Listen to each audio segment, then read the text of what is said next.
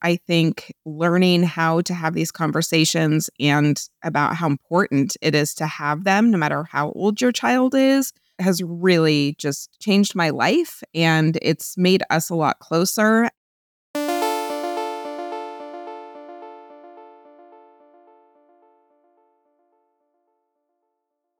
You're listening to the Mindful Parenting Podcast, episode number 420. Today, we're talking about how to talk about hard things with kids with Sara Olsher.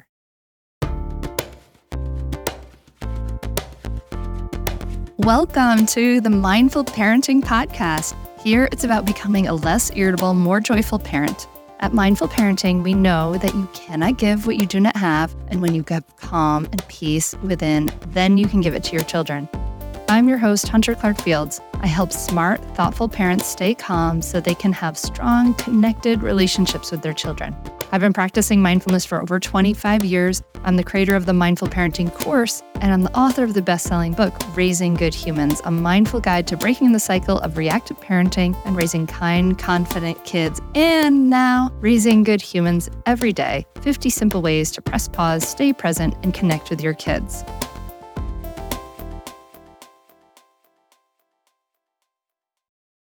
Hey, welcome back. So glad you are here, as I always say, but I always am. I'm always really glad you're here. Listen, if you haven't done so yet, make sure you're subscribed.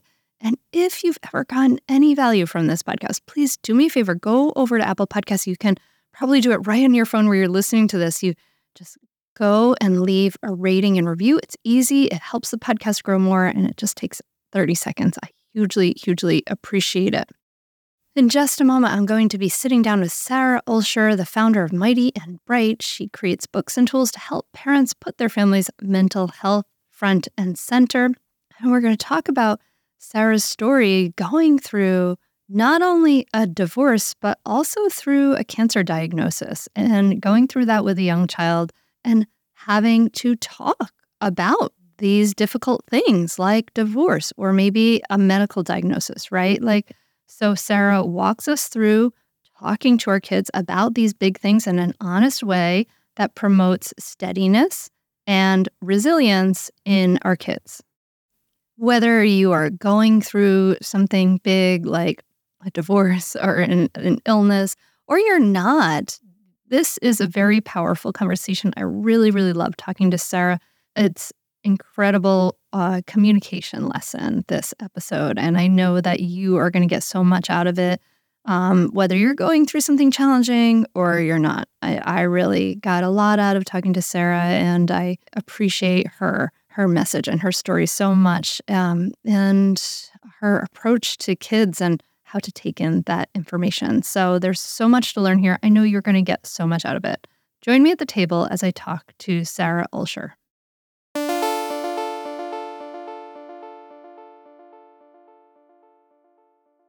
Are you struggling with kids fighting, yelling, and more despite listening to the podcast and reading all the books? Parenting can be so overwhelming and exhausting. You know, I see you, and I have something that will help. Mindful Parenting SOS. I'm offering free live mindful parenting sessions starting Monday, May 6th. Basically, live mindful parenting lessons that you normally have to pay for.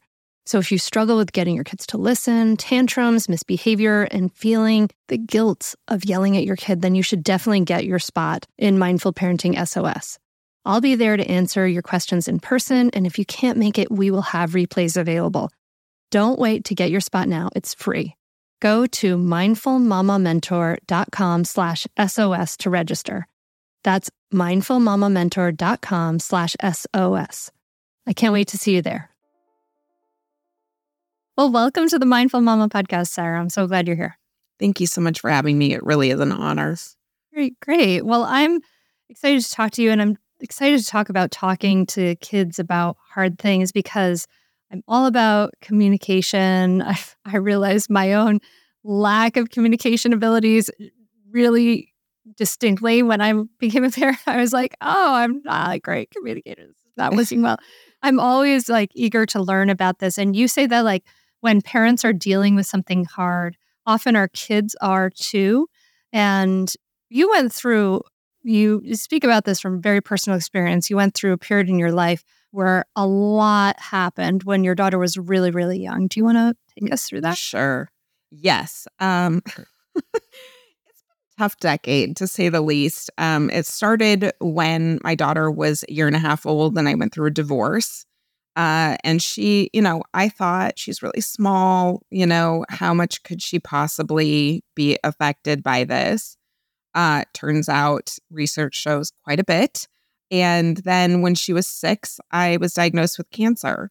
So we've gone through quite a lot together. And I think learning how to have these conversations and about how important it is to have them, no matter how old your child is, has really just changed my life. And it's made us a lot closer. And now she's 12, and I'm just constantly blown away by her emotional intelligence. And I really do credit that to all of the things that I learned about communication, and emotional intelligence, and, teaching these types of mental health skills to her when she was young and impressionable. And now she's in middle school. And I just can't believe what a difference there is between how she is at 12 and how I was. So, yeah, definitely personal experience for sure. And just a real passion for this topic. Well, first, is your cancer in remission? Yes. Thank God.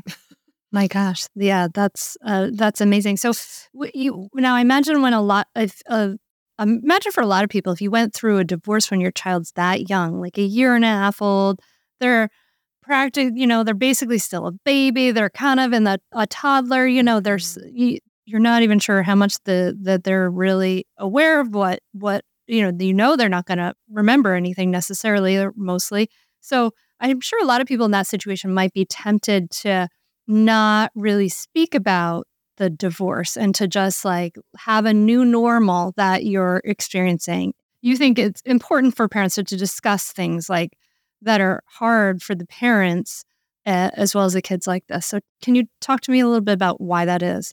Yes, absolutely. I think what's fascinating about kids, because I have a background in psychology, but I studied adults. And if I had known how fascinating child development was, I would have gone for kids 100%, because they're really, even though they can't necessarily communicate themselves, they understand so much more than we give them credit for. And they recognize tension in the house. They say a lot of trauma is pre-verbal, meaning that we don't necessarily remember with our thoughts what happened to us when we were really little, but we keep that stress in our bodies. And so the more that we can do to kind of mitigate that stress and that trauma for our kids, the better they can cope going forward. And so I was starting to notice some signs of anxiety in my daughter where she didn't want to leave my side. She was struggling to sleep, which honestly, she like barely slept anyway. So, but it was like she needed to be like clinging to me in order to sleep. She would cry a lot. And then I started to notice it developing into kind of what I would consider more like strange sorts of anxiety, where she was afraid of the shadows on the ground. Anything that was different would send her into just full on terror. And I thought, I need to figure out what to do to help her. And I talked to my ex-husband about it. And I said, I think we need to find a therapist. And he was like, what is a therapist going to do for a 2-year-old? And I was like, to be honest, I have absolutely no idea, but she needs help and I don't know how to provide it. And so I found a trauma-informed child therapist and learned so much about child psychology. It really blew my mind. And it was at that, she really taught me a lot about validating my daughter's emotions, even though my daughter couldn't express them yet. But I could say things to her like, yeah, you're feeling really scared. Like those shadows on the ground are really different. And you think they might be dangerous, but don't worry, I can touch them, see it's okay. Things like that. that I didn't realize were so important. And that really sent me down a rabbit hole of research on child development and the way that kids understand things. And when the therapist went on vacation, she had pulled out this like construction paper calendar that she'd made. And she said, I see you on this day usually, but then we're not going to see each other this day. We're going to see each other this day instead. And I was looking at this, and my daughter seemed to really understand what was being shown to her. And I thought, why am I not showing her what to expect out of her day-to-day life? Like if the therapist is telling me that missing one appointment with her is enough to cause stress, my kid is going back and forth between me and her dad. And some days she's going to daycare and some days she's not. And that must be really confusing. So I went home and created this calendar out of magnets and the drip pan that you put underneath a refrigerator that's leaking. And it was like night and day, her anxiety. She really just at 2 years old would go over and look at the calendar. We would go through it together and I would say, this is today. And you see, this is a mommy day and tomorrow is a daddy day and the next day is a mommy day, and we would just go through it like that. And it was absolutely incredible how much it helped her.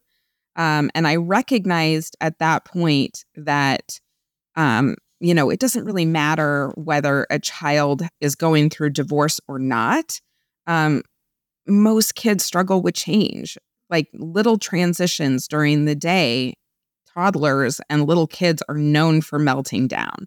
So I took it to another level and I created a routine chart. And, so I could say to her, first, we're going to do this and then we're going to do this. And I would take out a visual, like a timer so that she could see the time counting down. So I could say in 5 minutes, this activity is over and then we're going to do this. And it made me realize how important visuals are to the way that kids understand things because they learn differently than we do. They learn visually and developmentally. They can't keep things like this in their heads. Like they have to see them visually in order to really absorb them. And so that was kind of the beginning of, I never really would have thought of myself as being, passionate about calendars, but this really just kind of lit me on fire because I was so impressed with how much it helped. I mean, I could see that like a little in my own life when my kids were little, we had like a rhythm to the week. And so like Monday night was pizza night, Tuesday night was rice night, Wednesday was pasta night. It was like what we ate, right? So we had a rhythm like and then Thursday was soup, something like, I don't remember. It was, I don't remember what the rhythm was. But we, and they would know exactly what day. They'd say, what night is it? And I would say, it's pasta night. They'd be like, oh, or I'd say it's rice night. They'd be like, oh, it's one day till pasta night. Because they'd be so excited for pasta night, Totally. But they knew exactly where they were in the week because of that. And they would check in on that regularly. And it provided them a sense of like predictability and rhythm that it did really seem to like decrease, just provide a sense of steadiness and stability to their lives. Stay tuned for more Mindful Mama podcast right after this break. I want to tell you about a great podcast that you should check out, especially if you ever deal with any school system, which you probably do. It's called Understood Explains. This season of the show is hosted by teacher and special education expert Juliana Urtubey, and it's all about how to navigate individual education plans, also known as IEPs. And this season of Understood Explains covers topics like how to tell if your child needs an IEP and busts common myths about special education. So I checked out the episode on the difference between IEPs and 504 plans because my daughter Maggie uses a 504 plan, and it was really, really helpful. It went over all the differences, which one's better, how to get them, different myths and what your rights are, all kinds of different things that you should understand if your child may need extra help in education through an IEP or a 504 plan. The tone is super helpful, friendly, and smart. I highly recommend you check it out. To listen to Understood Explains, just search for Understood Explains in your podcast app. That's it. Understood Explains. No one told us the truth about parenthood. Why? This is the podcast everyone needed before they had kids, because now that those little ones are here, there is a lot to unpack. I'm Rachel Shepardota, and I am your host for the podcast No One Told Us, where we tell the truth about parenting and let you in on all the stuff you really should have known about before having kids. I am the founder of Hey Sleepy Baby, but this podcast is so much more than sleep. We'll be diving into all the topics that you really care about and need to know while you do your best job raising those adorable tiny humans. Our goal is to just make you feel less alone and less overwhelmed. There are so many things that no one tells us before becoming a parent, and I think that we should really pull back the curtain on becoming a first-time or second-time mom or dad to share the good, the bad, and the ugly. We'll have a little education, a little fun, and a whole lot of heart that goes into each and every episode. So join me and our amazing guests each week to hear us talk about what no one told us. Kids thrive with structure, absolutely thrive with it. And I think a lot of parents are like, why are my kids asking me the same questions over and over and over again? And it's because they can't keep it in their mind. They can't remember when pasta night is. So they have to keep checking it. Yeah. I like the idea of the visuals. It is so important. I mean, like the vast majority of humans are visual learners, actually. I mean, because we are such a visually oriented species, like that's incredibly important to us. I actually feel, I just have a tangent on this. I feel super frustrated. So I used to teach yoga, and there was this like idea in the yoga world that like there was like esteem in the teachers who didn't model the postures and they just describe it, and they would, and I would feel so frustrated that because I'm a visual learner, and if you tell me like take my right hand and rotate it, blah blah blah blah blah, but if you just show me, it's so easier for me to understand what the F you were trying to have me do, right? Like Totally. I need to see it. Kids are pretty similar in that they're like, you can tell me this over and over and over again, and I don't understand it. So you really need to show them. And the understanding just goes from like 0 to 100 so quickly. It's like magic. I would never have expected that. Okay, so your daughter is anxious. You took her to the therapist. You learned communication skills. You learned how to make calendars, help her with this predictability and rhythm in her life. But you're dealing with all of this as a single mother. And then you get this life-threatening illness as a single mother. Can you walk us through that experience and dealing with it as a single mom? Yeah. I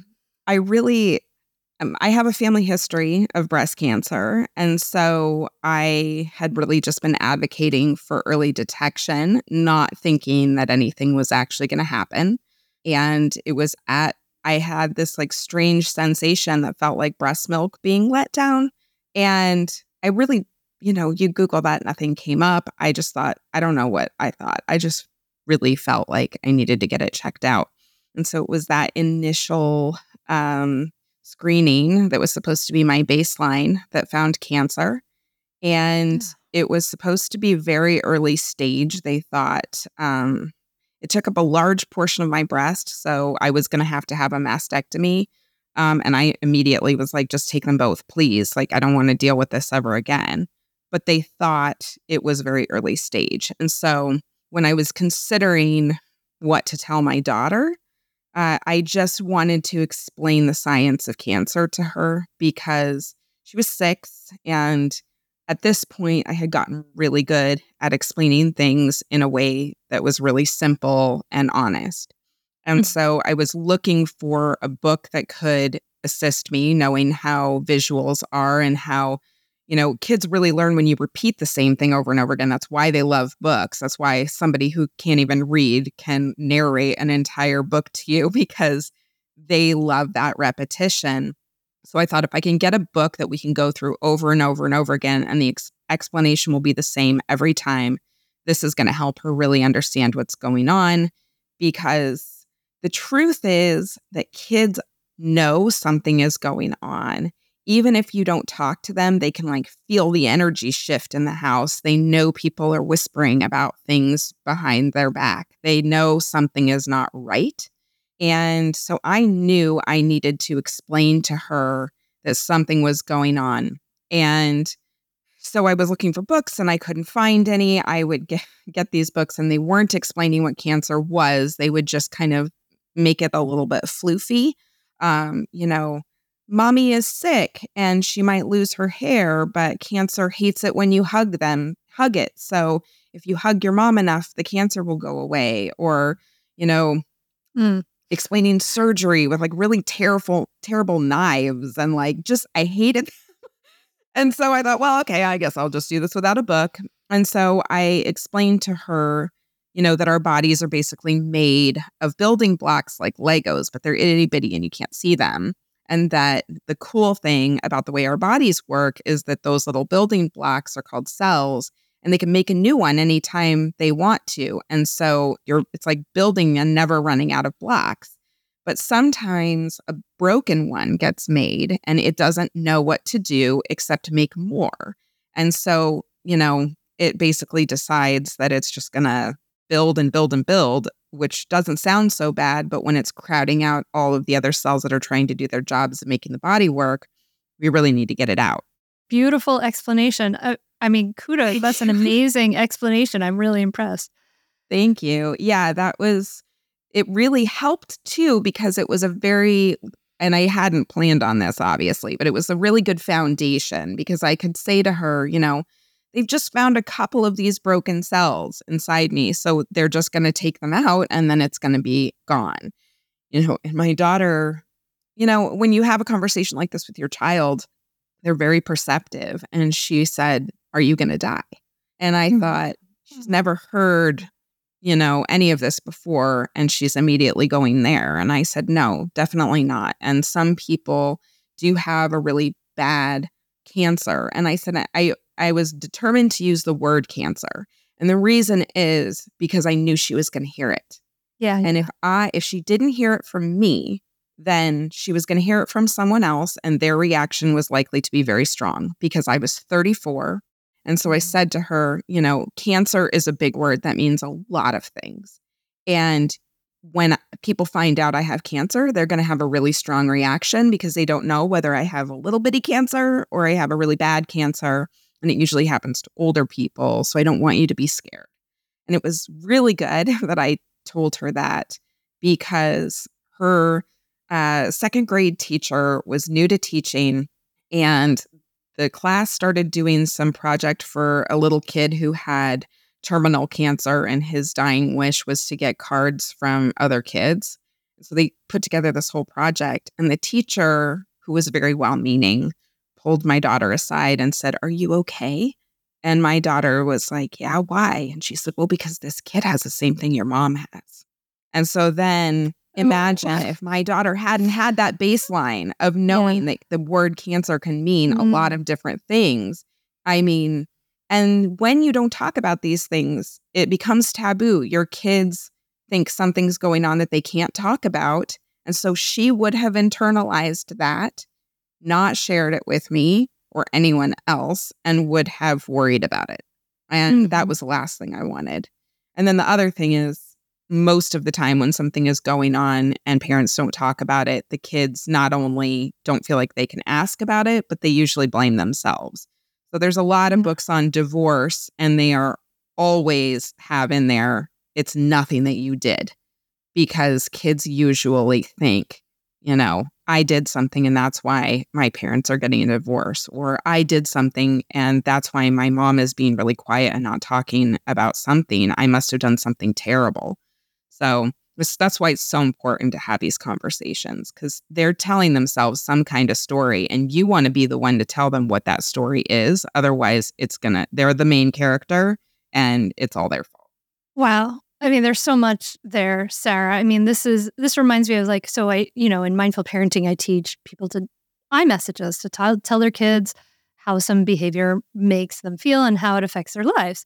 And a lot of times people say, I'm worried about making my child responsible for my feelings or dumping my feelings on my child. People are really worried about that.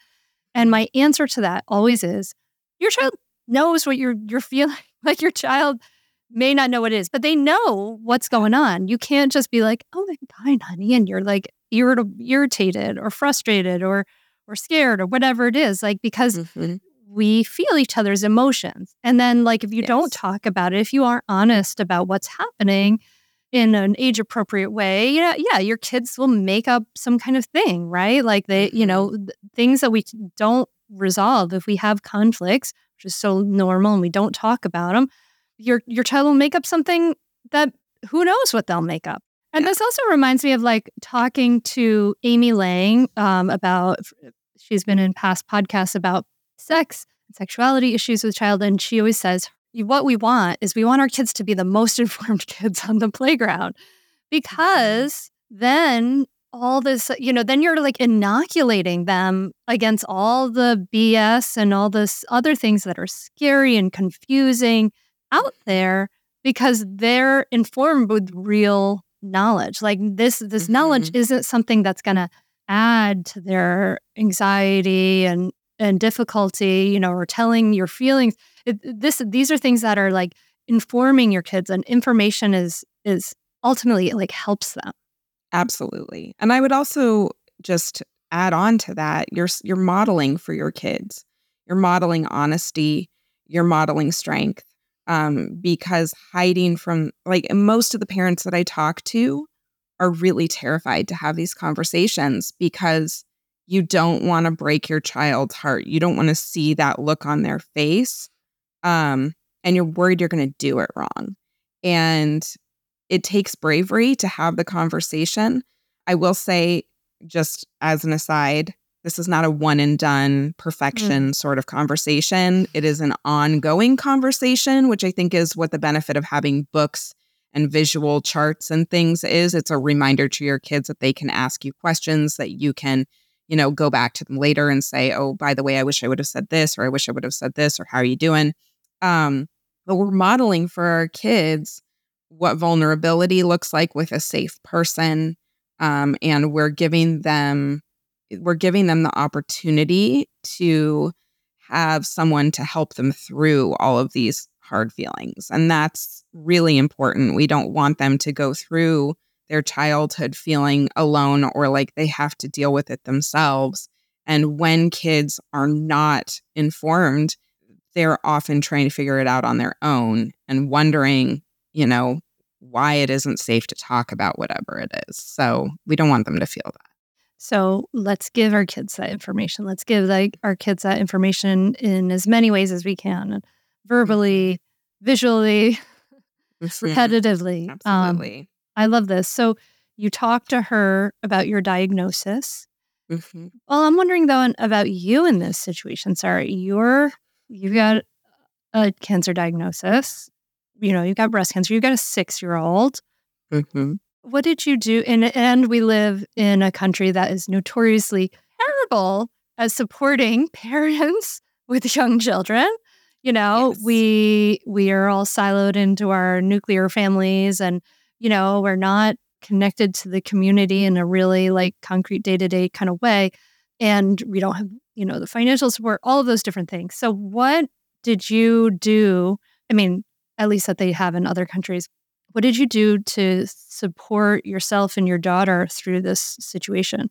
Well, I think most of us, I was notoriously bad about this. Never asked for help.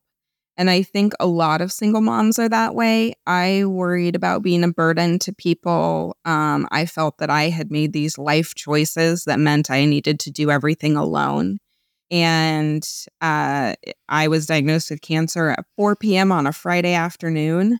And by 6 o'clock, I had worked at a startup at the time, and my CEO knew that I was going to have this screening, and she texted me to ask what happened. And I was in shock. And I said, I have cancer. And she said, what can I do? How can I help? And I was like, immediately, nothing. I had no one. My daughter had just gone with her dad. I was alone. And I was like, I don't need anything. And then she said, please, can I help you? Can I bring you something? Can I bring you groceries? Can I do something? And I said, you know what? Actually, yeah, that would be great. And so she brought me flowers. She brought me 3 grocery bags full of all kinds of random stuff. And she was just like, I'm so sorry this is happening. And that was the first time I ever accepted help. And I called my mom, and I feel like she must have flown to my house from another state. She was there like very fast. She must have been driving really fast. So I wasn't alone for very long. And my parents really supported me. My friends would show up and do really kind things for me. One friend put parfaits in my refrigerator and didn't tell me. So I just had, like people who were just giving me things with no expectation of anything in response. And it taught me so much about how important it is to allow yourself to relax and receive, because the giving and receiving is a cycle. And if you say no, you are stopping that cycle. And it really is a beautiful thing that your village can do for you, and that you then can do for them when you're able. And I'd never had that. So it was really quite a lesson for me. And it changed my life totally. So I allowed my friends and my family to help me. And I never would have thought that I would be happy to be divorced. But my ex-husband and his wife, they had just had a baby. And he was like the most wonderful distraction for my daughter, because Good. she could go to their house and play with her baby brother. And we would switch our custody schedule around. And I say this, and I know that there are parents out there who are like, that could never be me, because I have a horrible relationship with my ex-husband. And he would be like, good riddance, I hope you die, or something terrible. And I would have thought that that would have been my experience. But when someone is diagnosed with cancer, like in real life, it changed the entire dynamic in our co-parenting relationship. And everybody just was out to help my daughter, help me. And it really just, I would never wish cancer on anyone, but it really did help with everything. I just became a much better person, more willing to ask for help and be graciously accepting it. So I hope that people can learn to do that without having cancer, because it's great. Yeah. Yeah. No, and when people receive, like sometimes it feels like such a gift to be needed, Mhm. to give something to somebody who needs it. Like sometimes it feels really good to do an act of service rather than give Yes. money or whatever it is. Like I want to do Yes. a thing rather than, it's just, I want to like that connection is valuable on both sides. Totally. I think if I had said no to my CEO, she would have just been sitting there all night feeling terrible. Like, Yeah. what do I do? How do I help my employee who is a single mom and was just diagnosed with cancer? And by saying yes, she felt good helping me. I felt good in that I didn't have to figure out what to eat for dinner. And, it was a gift to both of us. And I have been on the other end of that now, with other friends who have needed help. And it really is, I would have been so sad if they had said no and not allowed me to help them, pick up their kids and take them to school for them, or whatever the case. Yeah. So it really is a gift to accept help. I agree. Did you end up having to talk to your family or your ex-husband or anyone about how to talk about the cancer with your daughter?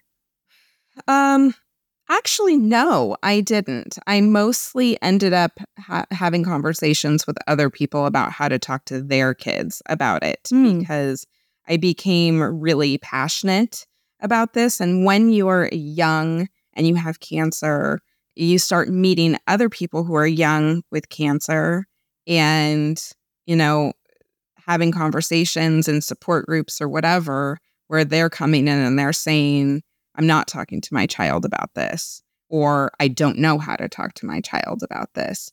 And so I would have conversations with them about how to introduce the topic. But no, I think I did the explanation to Charlie, and I did not give anybody else any advice on how to do it, because she already knew, I guess, at that point.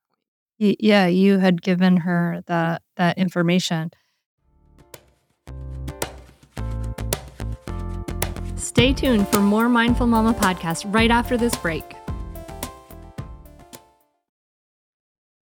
Are you overwhelmed by the things that get in the way of you doing what you want to do? Are you looking for ways to simplify life to better align with your values? Do you want to create space in your schedule so you have room for more of the good stuff? Play, joy, relationships, gratitude, and more? If you answered yes to any of these questions, I invite you to check out Edit Your Life, a podcast to help you edit the unnecessary from your life so you have more room to enjoy the awesome. Through episodes with me, Christine Coe, and a range of super smart, compassionate, and thoughtful guests, you'll come away with big picture insights and practical ways to declutter your home, schedule, and mental space without getting bogged down by perfection. I have always believed that small moments and actions matter tremendously. My goal is to help you find agency and space in your life through doable baby steps that will leave you feeling accomplished instead of overwhelmed. Check out Edit Your Life wherever you enjoy your podcasts. Feel like you're the martyr in your family? You're not alone. Hey, this is Joanne. And Bree. And we're from the No Guilt Mom podcast. Bree, we talk to a lot of moms. Yeah, we sure do. And if you're a mom who has a to-do list that is so massive that you get overwhelmed and you shut down, or if you've fallen into the habit of doing everything for everyone and don't know how to change it, we can help you become a no-guilt mom. we're going to take you from family martyr to family model. That's role model, so that you role model the behavior that you want to see out of your kids. You're going to go from being tired and overwhelmed to energized and guilt-free. Every week, you'll get actionable strategies that you can implement right away from the experts that we interview and from us. We also have a whole lot of fun, so check out the No Guilt Mom podcast everywhere you listen to your favorite shows. Is this what led you to write your first children's book, this experience? Yes. So you talked earlier about, what we do to help people as a country. And I was very privileged at that time. I lived in California and was immediately able to take a year off of work and go on temporary disability.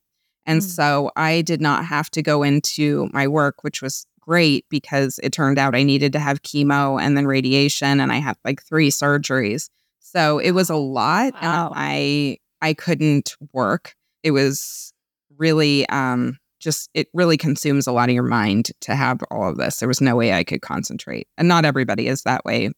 Most people that I talk to are. So I was very lucky to not have to do that.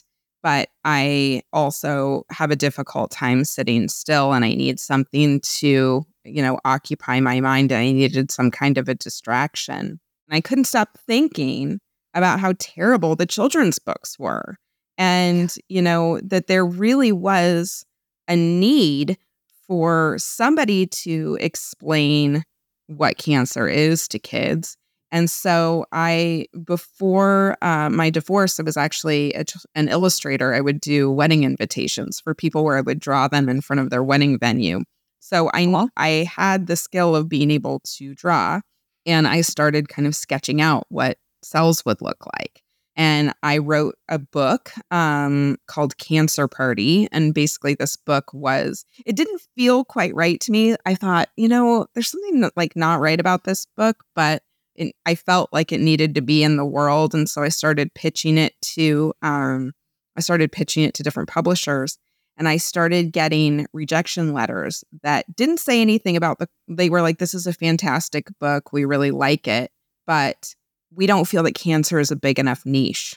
And that made me mad because I thought, oh my gosh, cancer is not a big enough niche. Like, do you know how many young people with kids have cancer? It's like, I think the statistics were over 1 million children under the age of 18 have a parent with cancer. And so I had included those statistics, and apparently that wasn't enough people. So I started researching, what would it look like if I published it myself? Because I felt like compelled to get it out into the world. And so I ended up self-publishing it, and it became an immediate bestseller on Amazon. And I thought, this is the point right here. I don't care if I never make a single cent from this. there are people who need this book, as evidenced by the number of people who bought it. But there was something that didn't really sit right with me. And I realized afterward it was that I really wanted a book that would explain how cancer affected the child and their life, because developmentally, kids, the whole world revolves around them, and they want to know that you're going to be okay, but they also want to know, what does this mean now? Like, what does this mean for our lives? And so my second book is called What Happens When Someone I Love Has Cancer, and it explains the science of cancer, which is what Cancer Party did. But it takes it a step further and says, when someone has cancer, this is how they feel, this is how they act. They might not be able to do these things. This is what your life will look like now. And it uses a calendar to show kids, some days might look like this, some days might look like this. And it was a total game changer for so many families. And so those were my first two books, and they were both about cancer. I now have similar books for children with cancer and their siblings, because a lot of the time, if a child has cancer, their sibling has no idea what's going on, and they're kind of left behind to try and figure it out as the parents and the community rally around the sick child. And then I have a book about divorce. And then from there, started writing books about, teaching emotions and helping kids accept change no matter what it is. Because, everything from starting a new school year to getting a new backpack is a change. And some kids don't cope very well with that. So it really did start a whole thing for me. That's awesome. I mean, that's such a great way to channel that experience to teaching, this thing, to make it this great teacher and helper and things like that. Can we have a sneak peek into helping kids cope with change? What do you tell them in that book? So that book is called Nothing Stays the Same, but That's Okay. And it basically goes through, that there are big and little changes. Little changes happen every day, and big changes happen every once in a while. And that it's a big change until you get used to it. And I use the example of, like, when you were a baby, being a human was a big change. And that's why babies cry all the time, is because, oh my gosh, there's so many big changes. And then it basically goes into feelings of overwhelm, and how when you're feeling stressed about something, you might not know in your mind that you're actually thinking about it, but it can come out in being cranky, or, like in the book, there's an example of, like, the main character, Mia, is trying to teach her cat how to hula hoop, and she's really overwhelmed about some of the bigger changes that are happening in her life. Wait. I want to guess. Does she yell at the hula hooping cat? Does she, like, get angry and yell at the cat? She sure does. Of course she does. The cat's looking at her and is like, I think you might need to take a break. And also, cats can't hula hoop. Like, so it really just kind of goes into the whole, like, this is what overwhelm feels like. And here are some things, introducing some different coping skills that you can try in order to deal with those big feelings of overwhelm. And that all of these feelings are normal, and you should ask all the questions, even if they're super weird. Like in the book, Mia is like worried, like, what if I start a new school and it's on a boat in the middle of the ocean, and, like, the teacher is a dolphin, and the lunch is like purple dinosaurs, and I don't like purple dinosaurs. What do I do? So just go ahead and ask all of the, like, really weird questions. All of these feelings are okay, and you will end up getting used to the change, but that doesn't make it easy while it's happening. That's beautiful. I love that. Nothing stays the same, but that's okay. And that's such a great example of, like, why it's so important for us to share our feelings honestly with our kids, so that they can see that, yeah, mom and dad, they go through difficult feelings. Like, they feel overwhelmed, they feel sad, they feel worried and embarrassed at different things, and they're okay, and ultimately it just helps them, that whole emotional intelligence sort of cycle. I mean, it sounds like Absolutely. with your daughter, you're very open, very honest, and, in a way, like, very vulnerable with her. Can you talk about the idea, the benefits of being vulnerable with her, and admitting your humanness and your mistakes and all of these things? Well, by my being willing to be vulnerable and open with her, I give her permission to be imperfect because none of us are perfect. And attempting to be perfect or thinking that we need to be is a source of so much suffering. And when I mess up, I go back to her and I say, I really wish I had handled that differently and I'm sorry. I'm now modeling to her that it's okay to make mistakes, that I am not beating myself up for the rest of my life. I'm repairing what went wrong. And I see her doing that. I see her doing that now. So, when I think about what I want for her life, I know that she's not going to have an easy life because none of us do.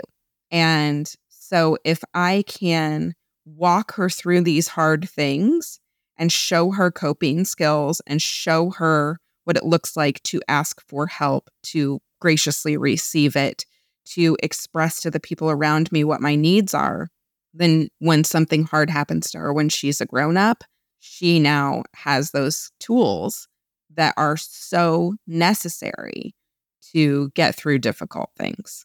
So it really is one of the best things that I have been able to give her. And our relationship because of this is very close. And I know that she feels she can come to me when something goes wrong and that I am going to help her through it. I am going to listen to her because I've developed these skills and then I've taught them to her. We have the ability to, I have learned to regulate my emotions and not fly off the handle.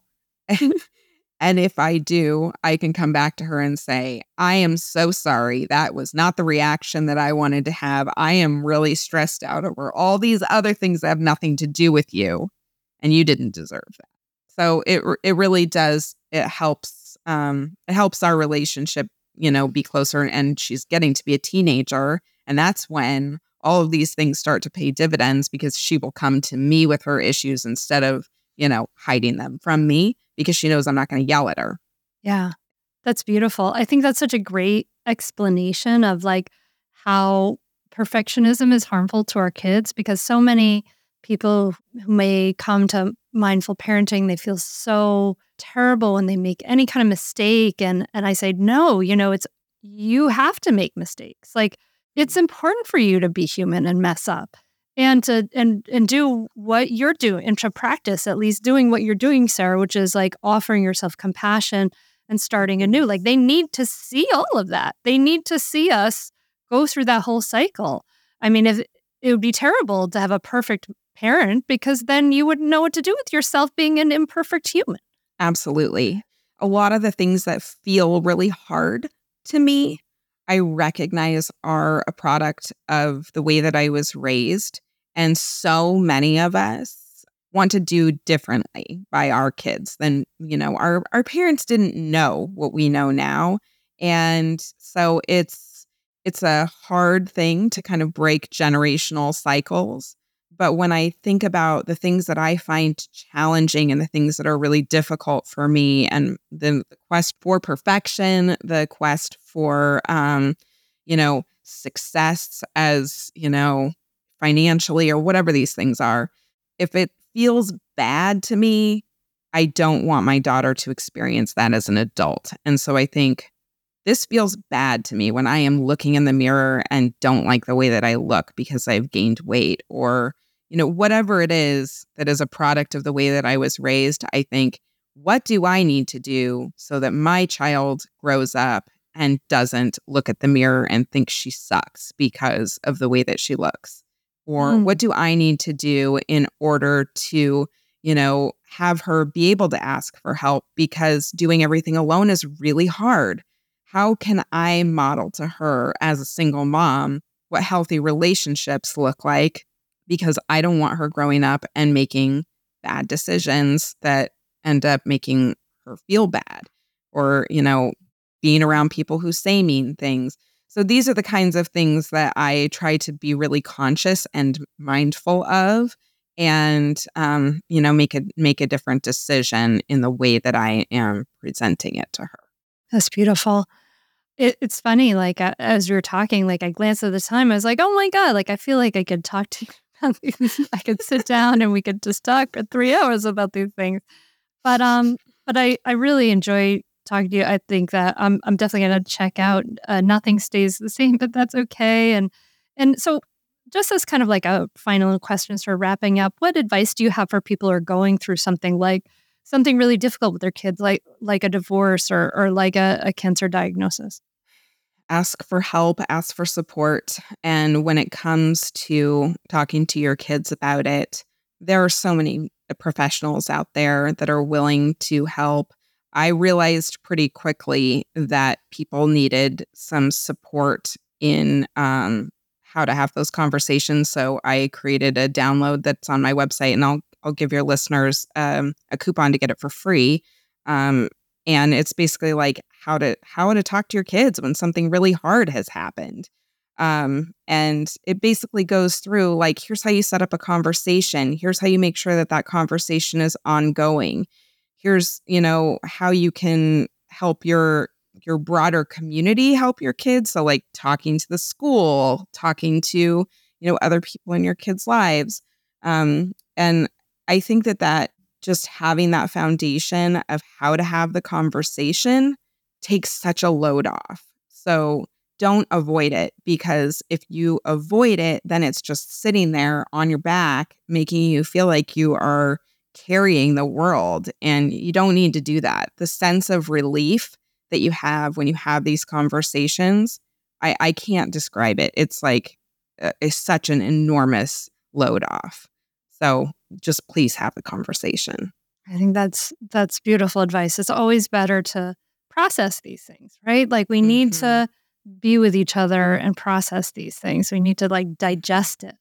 Well, Sarah, it's been such a pleasure to talk to you, and sorry to hear about the ways that you suffered, but I'm very grateful for it in like a weird way, and that it's made you grow. I mean, like, you're such a beautiful person. You've thought so deeply about these things, and then you've put this out in the world in a really cool way. And I think that's really, really wonderful. Thank you. So where can people find out more about you and get their conversation cheat sheet? Yeah, my website is mightyandbright.com. And if you use the coupon Mindful Mama, you can download that ebook for free. I have a whole lot of different calendars for all kinds of different changes that kids go through, whether it's divorce or cancer, or they're part of a military family, or the child is autistic. I have all kinds of different visual supports for kids. And you can find them all at mightyandbright.com. And I'm also on Instagram and TikTok at Mighty and Bright Co. Wonderful. Well, thank you so much for coming on the Mindful Mama podcast. I really appreciate you sharing your time today. Thank you so much.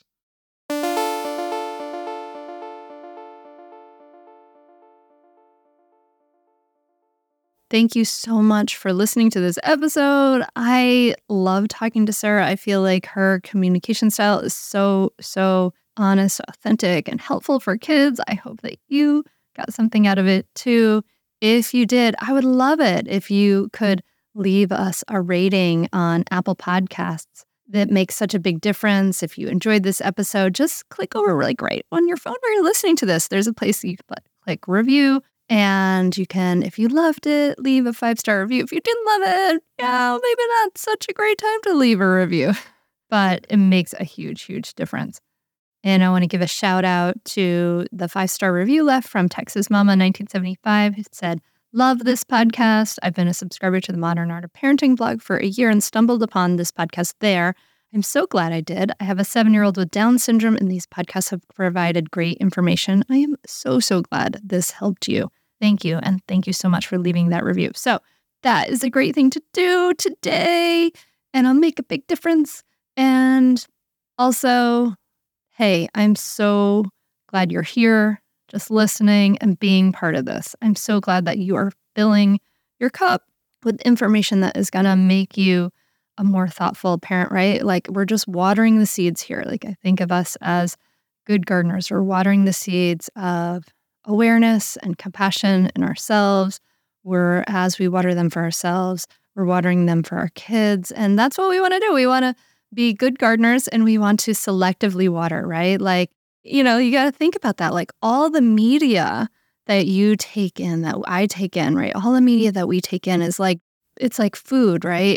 It's either nourishing our body, mind, or it might be planting seeds of worry and fear and things like that. So my intention for this podcast is that this podcast will plant seeds in you of peace, of thoughtfulness, of awareness, will expand your perspective on things. So that is my goal, is to help you be a good gardener. And so you're listening to this right now. So I know that this has watered some beautiful seeds in you. So let's continue to water these seeds together and of course share it with others so they can too. And hey, have a beautiful week, my friend. Whatever's happening in your life, I know that life never stops, right? Like until it stops, I guess. And then, there's always stuff coming up, no matter how old our kids are and no matter what's happening. It's not easy to be a conscious human on earth. So be kind to yourself this week. And I will be practicing that too with you. So thank you so much for listening. I can't wait to connect with you again next week. Namaste.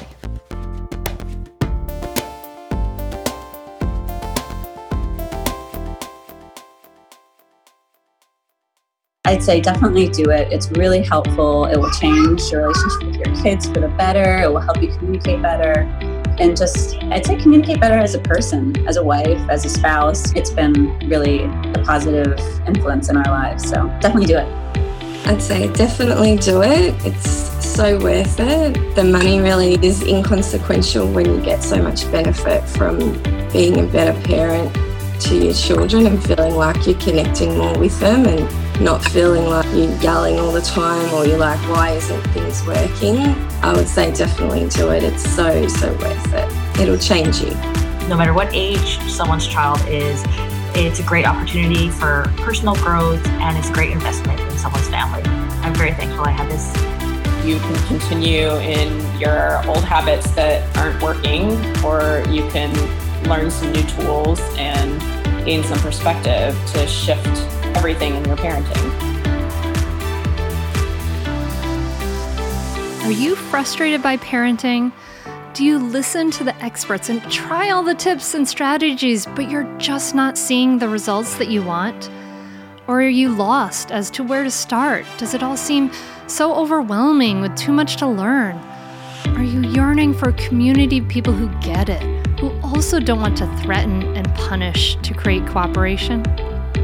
Hi, I'm Hunter Clark-Fields, and if you answered yes to any of these questions, I want you to seriously consider the Mindful Parenting membership. You'll be joining hundreds of members who have discovered the path of mindful parenting and now have confidence and clarity in their parenting. This isn't just another parenting class. This is an opportunity to really discover your unique, lasting relationship, not only with your children, but with yourself. It will translate into lasting, connected relationships, not only with your children, but your partner too. Let me change your life. Go to mindfulparentingcourse.com to add your name to the waitlist, so you will be the first to be notified when I open the membership for enrollment. I look forward to seeing you on the inside. mindfulparentingcourse.com.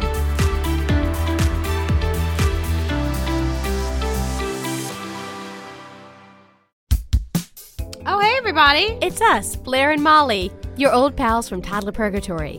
Two moms who are also actors, who are also creative beings, who sometimes feel stuck. And this is our new podcast, Unsticking It with Blair and Molly. What happens when your creative spark just seems to disappear? Gone. Poof. Bye. See ya. What happens when life gets in the way of your creativity instead of nourishing it? That's what happened to Molly and me. We felt like the thing that drove us creatively stopped working and impending doom had in fact impended. Totally. So we decided to do something about it. And that was steal ideas about getting unstuck from the most creative people we can find. We talked to guests about how to break through the mucky, gluey, sticky wall that can get between you and your creativity. We hear about their journeys, their successes, their challenges, and even their bougie coffee shop orders. And we're not just talking Bob Ross type paint on paper artists here, though we talk to them too. We're talking to actors, creative directors, dancers, and people who are working hard to be their best creative selves in a world that can sometimes feel real uncreative. We all have something to teach each other, so let's steal their ideas together. Join us, won't you, as we deep dive into how to unstick ourselves from the life gunk that can get in the way of our creative freedom. Pandemics, school calendars, world events, lack of sleep. Oh, get out of their life gunk. And let's get back to your best creative self. Subscribe to Unsticking It with Blair and Molly. You're not going to want to miss an episode. Unsticking It with Blair and Molly, because sometimes life sucks.